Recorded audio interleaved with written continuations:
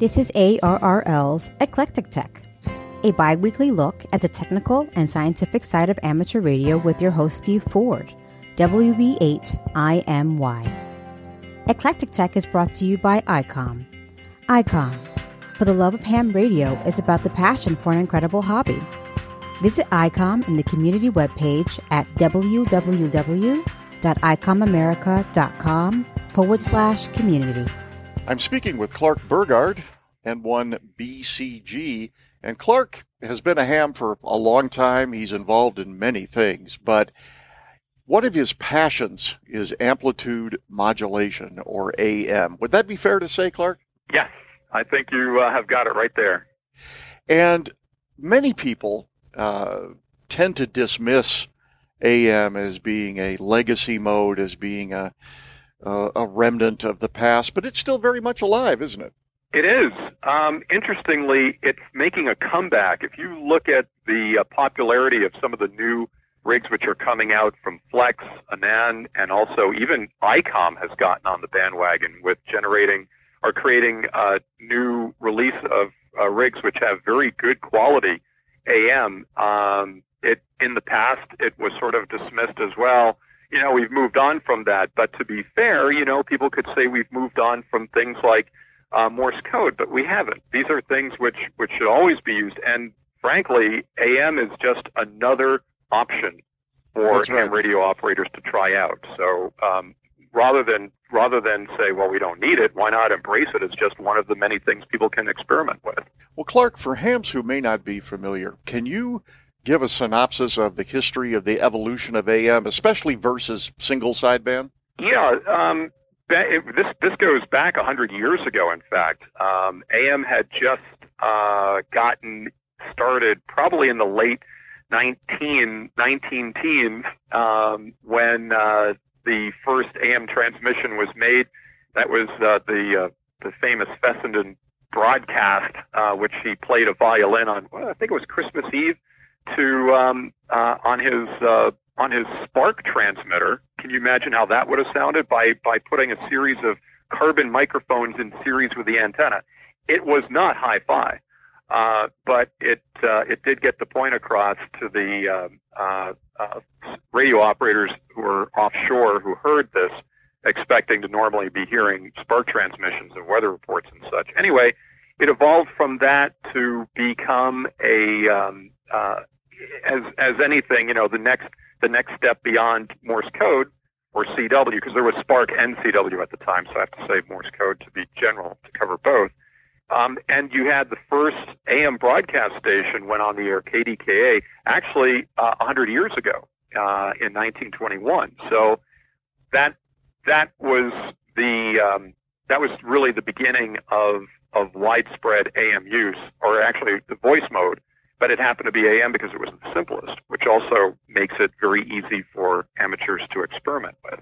At one point after World War II, and I'm not the best historian, Clark, single sideband technology began to become available to hams out of military surplus. And how did that contend with AM at the time? Why was there, there was some contention between the two. Yes, there was. Sideband was just that. You're correct about that, stemming from World War II. And the reason why it caught on is because now the bandwidth of a single sideband signal takes up half that, typically, of an AM, which has two sidebands.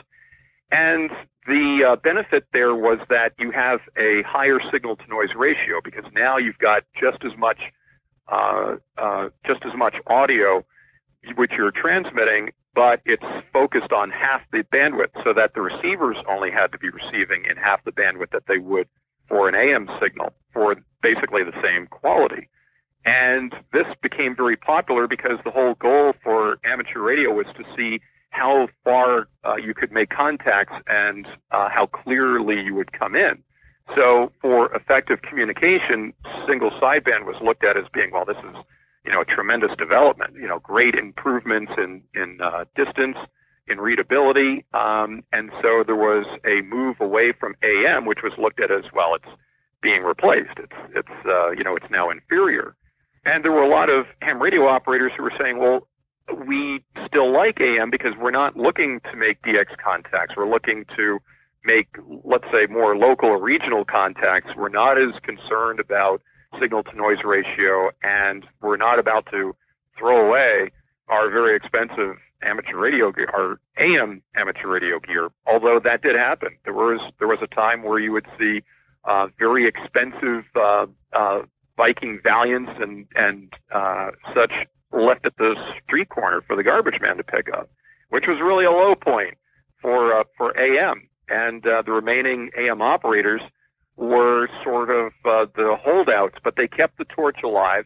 They kept doing what they were doing and having their own conversations on AM. But now it seems as though, as does the pendulum swung the other way, and now with events like the AM Rally and the AM QSO party from the AWA, you're starting to see a comeback of it. And as I mentioned earlier, the manufacturers are now making a more conscientious effort to make their AM sections of their transceivers more on par with everything else. It's no longer like, well, we'll put an AM button on there because it's a marketing tool, but it's that people are asking for it, and the manufacturers are accommodating them.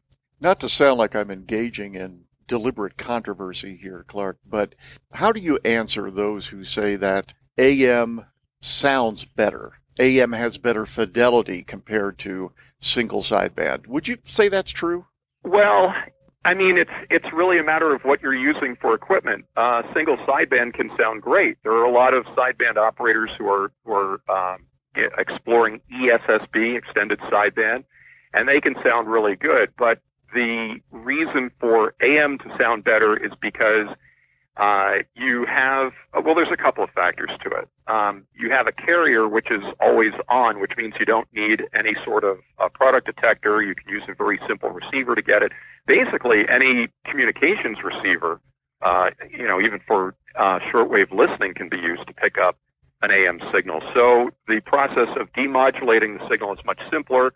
You don't have a problem with making sure you tune in the station precisely, so you don't have the frequency shift of the person's voice. Meaning that if you go to a ham fest and you overhear someone speaking and you recognize them from AM, chances are it's going to be easier to do that than if you've been listening to someone in a sideband QSO and you've had your clarifier adjusted wrong the whole time. So there's a sort of a purity to that, and also it's more common for AMers to be able to adjust their bandwidth as conditions exist. So, for example, if you have earlier in the day or early afternoon where there's really sparse usage of the bands, stations that are able to adjust their bandwidth can sound crystal clear and really have phenomenal, like they're right there in the room with you quality. And then later on, as the bands get more and more crowded, then things tighten up and it becomes more communications great. But I think you have more flexibility with AM to be able to do that than you might with sideband. And also, Steve, the real goal of AM and sideband tend to be very different. Sideband is a phenomenal DXing mode for voice mode for DXing, whereas AM probably not so much. I don't think I'm going to be making a lot of AM contacts around Europe and Asia on AM, especially when you compare the power equivalent power for a sideband transmitter. But it's great for local and regional communications where you have friends that you talk to, and they're also, of course, on AM. And I guess it's more of a good casual QSO mode than a DXing mode. I've been engaged in Parks on the Air for about the last month or two since I've been retired, and I've been tempted. I haven't done it yet, but I've been tempted to run AM for a Parks on the Air activation. I don't know if anybody's done that yet. I guess you could. I mean, of course, if you have a radio station which is participating in the event and you want to contact them, you kind of have to match your mode to what they're doing. But if you're one of the stations, why not? I mean, I guess it would sort of the only issue. So you're saying if you were one of the Parks on the Air stations and people were trying to contact you and you were operating AM? Yes. Well, the funny thing about that is if I were tuning around with my transceiver set to sideband and you were on AM, and I had you tuned in, you would probably sound like you were on sideband because my receiver is picking up I guess depending upon the band, one of your two sidebands, because the upper and the lower sideband of AM carry the same information. The only hint that I would get, and this is something which has to be something that you would have to keep in mind if you were tuning around on a sideband receiver, when you come across an AM signal, it may sound fine once you get it tuned in, but you'll notice that there's a tone as you tune across it. And that's the carrier, and that's sort of the dead giveaway that, hey, I'm actually listening to a station with a different mode. And then when you key up, or when I key up, let's say I'm contacting you, I'm on sideband and you're listening on AM. Well, I'll sound like the teacher on the Peanuts, because you won't have the oscillator to mix with my signal to help decode the audio. So you would end up saying, hey, I'm on AM, join me on AM, and I'll hear you much better, OM. But, yeah, you could. I mean, if you want to help promote the AM mode, you can certainly do that, and it would be definitely a conversation starter when stations came across your signal. Oh, I may give it a try, seriously. What is the state, generally speaking, of amateur AM technology right now? Are most of the active people using older vintage equipment, or is it a mix, or what? Well, that's an interesting question. We just finished up the AM Rally, which is something which Brian KB3WFB and Steve W1QIX and I organize. And the interesting thing about that event is that when we get the logs in, one of the things that we try to document very carefully is what rigs are being used. And in the past, the most popular rig for an AM operating event was the ICOM 7300, which surprised me. It's like, wow, I guess these things are flying off the shelf. That's amazing. But there's, I would say, number two, you're looking at things like Rangers. These are 70-year-old transceivers, which is 60-year-old transceivers, or Valiant, or the DX100s. And it's amazing. I know a couple of very young ham radio operators in their early 30s that are immersed in restoring these old transceivers. I know one guy who's got two Rangers he's restoring. He's 31 years old, and he regularly operates on a DX100. Incredible. So there's, I guess, one of the nice things in particular about the older gear is you can work on them. And because you're talking about AM, it's very easy to work on them because you're not talking about product detectors or very precise filtering for creating a sideband signal.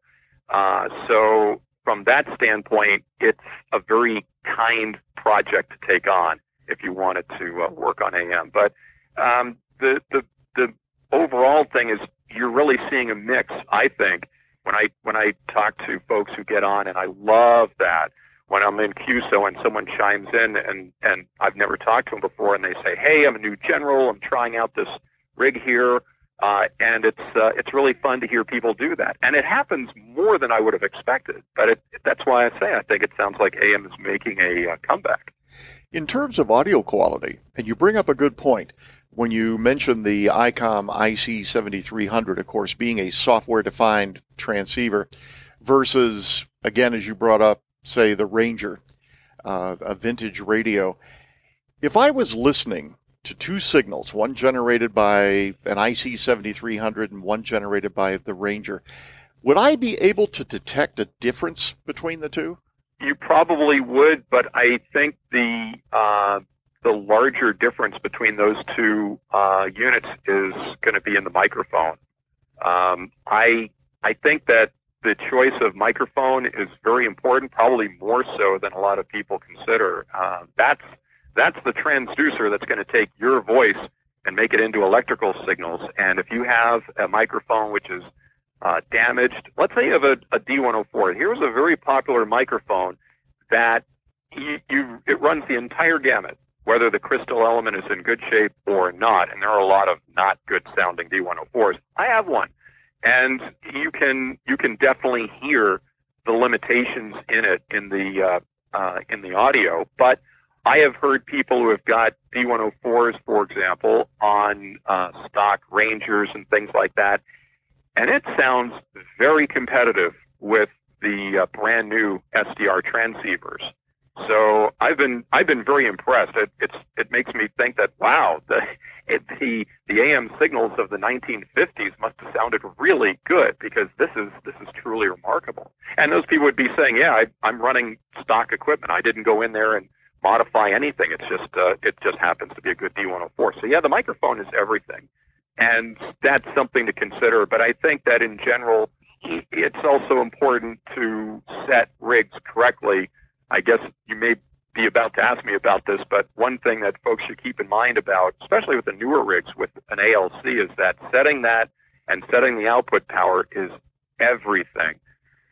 If you have and I've heard this a lot, people are trying out AM for the first time on pretty much any modern rig, and by modern I mean going all the way back to the 70s, which have an ALC. It's there for a good reason, but making sure that you're using the rig in accordance with what the manufacturer recommends is very important. For example, if you have a 100-watt class transceiver, meaning that it's good for 100 watts PEP on sideband, when you set it over to AM, your carrier really cannot be set any more than 25% of that, or so for 20 to 25 watts. 25 watts maximum. That's with no headroom. And the reason for that is that the rig is going to need to generate the sideband energy in addition to the carrier, and it's not going to be able to modulate positively 100% if the carrier power is more than 1/4 the PEP capabilities of that transmitter. And so there have been a lot of people who are on and their audio sounded just horrible. And I'd say, what's your carrier set at? And they tell me, it's a 100-watt rig and they've got it set for 100 watts. Like, yep, there's your issue. It's all downward modulation, and that rig is screaming for its dinner, Steve. So we get them to back it down, and and they sound 10 times better, and it's fine. If you're running 20 watts, it actually makes it so much more intelligible than if you were trying to run 100 watts and the rig just cannot modulate. Of course, that's not an issue with folks who are running amplifiers, because those usually only take a few watts to run their full output. So that forces you to run low power, and those stations sound great. Usually the folks who are running these rigs with an amplifier, because they have to turn their carrier level down, they rarely have any issues. You bring up yet another very good point. And by the way, excellent advice, especially for me concerning the ALC. And that is, those people out there who are listening who have never touched that AM button on their transceiver, where do they find activity? Actually, on all the bands, which is great, because with the growth in interest in AM, there are definitely watering holes. I mean, you can run AM anywhere you can run the phone mode, but you have to be mindful, of course, that you've got two sidebands, not one. So if you start operating near the band edge, it's not like sideband where you can run right up near, not at, but near the band edge, and you know that all your sideband energy is facing within the band. On AM, you've got both sides. But if you were to look for AM activity, I'd say that during the daytime, into the early afternoon, 40 meters is great towards the top of the band, 72, 80 and up. It's not a large area, but that's where a lot of AM activity is concentrated. There are a lot of folks who get on 75 meters, even in the mornings. And I actually, throughout the day, mornings, afternoons, evenings in particular, are quite good in the 3870 to 3890 range. And then on 160 meters around 1880 and then 1945, but mostly around 1880. And now you're probably saying, Clark, you mentioned all these frequencies with really long antennas and stuff. I don't have that. Well, you can look on 20 meters. It's not as common there, but around 14286, you might find AM activity there. But again, it's not really a DXing mode, so it's not going to be on the bands where You're going to be looking for contacts in other countries or real DX contacts. It's going to be on the bands where you're getting together with your friends, and the conversations tend to be very casual. It's not, hey, you're a 5'9", 7'3", good contact, and that's it. The AM contacts tend to be more casual, conversational. You feel like you're talking with friends, so you don't have the same interactions with other stations as you might if you were on sideband or DX. Now, it's not to say there aren't a lot of DX QSOs. That happens quite a bit, of course, because it's a very popular mode, but AM really lends itself to casual conversation. Absolutely. Well, before I let you go, Clark, and this is off on a bit of a tangent, but I think it's worth bringing up, the suffix of your call sign has an interesting history, doesn't it? Yes. I originally had an FCC assigned call sign, which was sort of, unexciting. And then I was interested in the history of a very famous station here in Greenwich, 1BCG. In fact, through my whole life, I've been aware of it. But after getting really into amateur radio more, I thought I should try to incorporate that. 1BCG was the first amateur radio station ever to send a message using what was considered at the time shortwave frequencies across the Atlantic. At the time, in 1921, stations were communicating pretty much regionally because they were running low power. They were on fairly low frequencies, 200 meters, meaning around 1,500 kilohertz, which is now in the middle of our AM broadcast band. But they weren't able to communicate long distances because of the limited power and the low frequencies. But the ARRL actually set up an event called the Transatlantic Tests, where they sent Paul Godley, was a very well-known operator, and the latest, greatest equipment over to Europe, and had a bunch of CW and Spark stations compete to be heard over there. And it was 1BCG that was heard the strongest. And it was not Spark, it was CW. And just, again, on a tangent, it's kind of a fun differentiation. CW meaning continuous wave, not necessarily Morse code, although they go hand in hand and they're used interchangeably. But it meant that the signal was generated by an oscillator, a vacuum tube set up in an oscillator configuration, so that the actual wave created was continuous, as opposed to a Spark station, which has a damped wave. Yes, that's probably beyond this podcast, but that's a fascinating topic right there. But yeah, so I applied for and got N1BCG to celebrate that transmission, which happened actually 3 miles from where I live in this town. So that's why I had to get that call sign. Well, there's a granite monument there. I drove by it. Oh, it's been 10 years ago, but I have a photograph of it. And that is, I guess, at or near the site where that took place. Yes, it is. And the 100th anniversary of that event is coming up this year in December. And I'm hoping that we'll all be able to get together and make a huge thing of it, because it really is marking the 100th anniversary of what I believe to be both DXing and the DXpeditions, because it was involving sending someone over to Europe to be a receiving station. So, or sort of like a backwards DXpedition, but it was it's a big deal, and anybody who can appreciate DXing, making those far off contacts in distant lands, really can look back to the Transatlantic Tests event put on by the ARRL as really the birth of that. As we get further into the year, I think that might be a topic for another podcast. Would you be willing? I'm kind of hinting at it, yes. Well, thank you very much, Clark. It's been interesting. All right, thanks, Steve. Thanks so much for the invitation. Tune in again for the next episode of Eclectic Tech, produced by ARRL, the National Association for Amateur Radio. Music is provided by Purple Planet at purpleplanet.com. If you have comments, email eclectic@arrl.org. This episode is copyright ARRL, and all rights are reserved. I'm Sabrina Jackson, KC1JMW. See you next time.